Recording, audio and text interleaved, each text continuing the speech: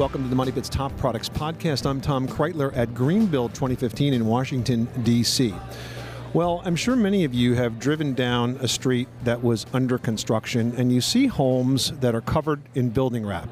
We're talking about that white stuff, Tyvek and the like, and frequently you see it flopping in the breeze, and perhaps you, like me, think to yourself, how could this ever do a good job of really sealing out drafts? I mean, that's the goal, right? Well, there's a better system. It's available now in the commercial industry and perhaps someday in the residential industry. It's brought out by Dow Corning. It's called DefendAir 200.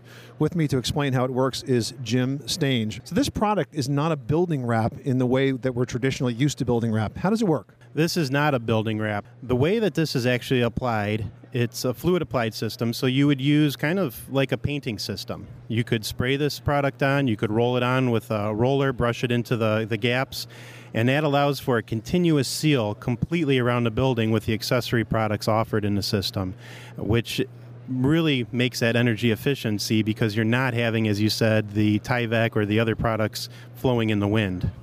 And that's really critical. So you mentioned the transition. This is liquid applied. It goes right on top of the building sheathing, or it can go on the masonry, whatever the exterior unsided surface is, so to speak.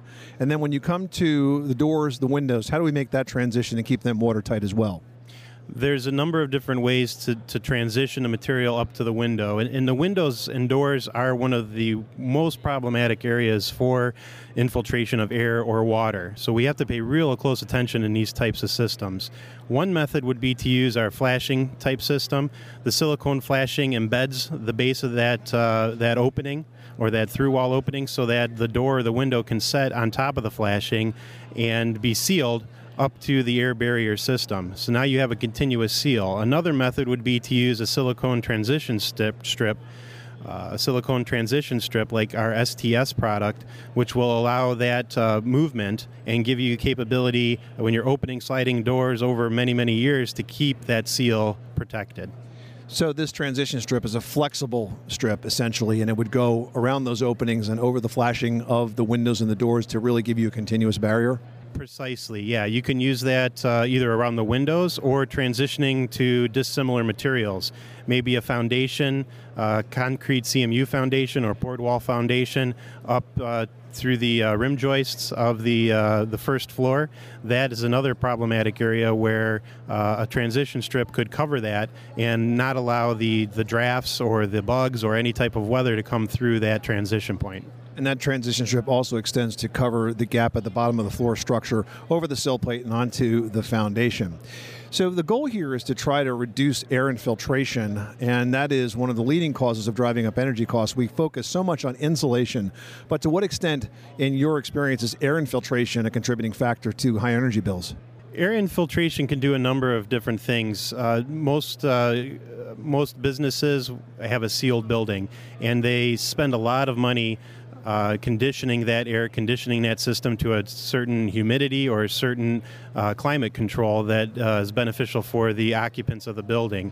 When you start to have air infiltration or weather infiltration into that conditioned system, you're working against all of the money and investments that you've put into conditioning that system by allowing colder air, moist air to go back and forth through that building. So the air barrier product will really allow you to keep that conditioned space as it's intended by the HVAC system and keep the outside weather out. We're talking to Jim Stange. He's with Dow Corning Corporation about their new product, the Dow Corning DefendAir 200. Now, Jim, as a liquid applied product, there's concern about moisture building up inside a wall space like this. Is this product vapor permeable? If moisture gets in there, can it vent out? It is vapor permeable, and one of the great benefits of silicone technology is we're able to engineer that permeability into the system. Our product actually has a perm rating of about 26 perms, which means that the moisture vapor from the inside can escape out through the building, which maintains a relative humidity, a nice climate inside the building of the conditioned air, and you don't have to worry about mold and mildew buildup because that moisture could be entrapped if you have a lower permeability.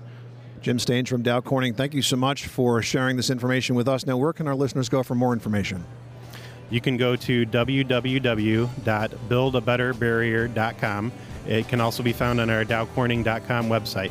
That's buildabetterbarrier.com. Jim Stange from the Dow Corning Corporation, thank you so much for stopping by the Money Pit. Thank you.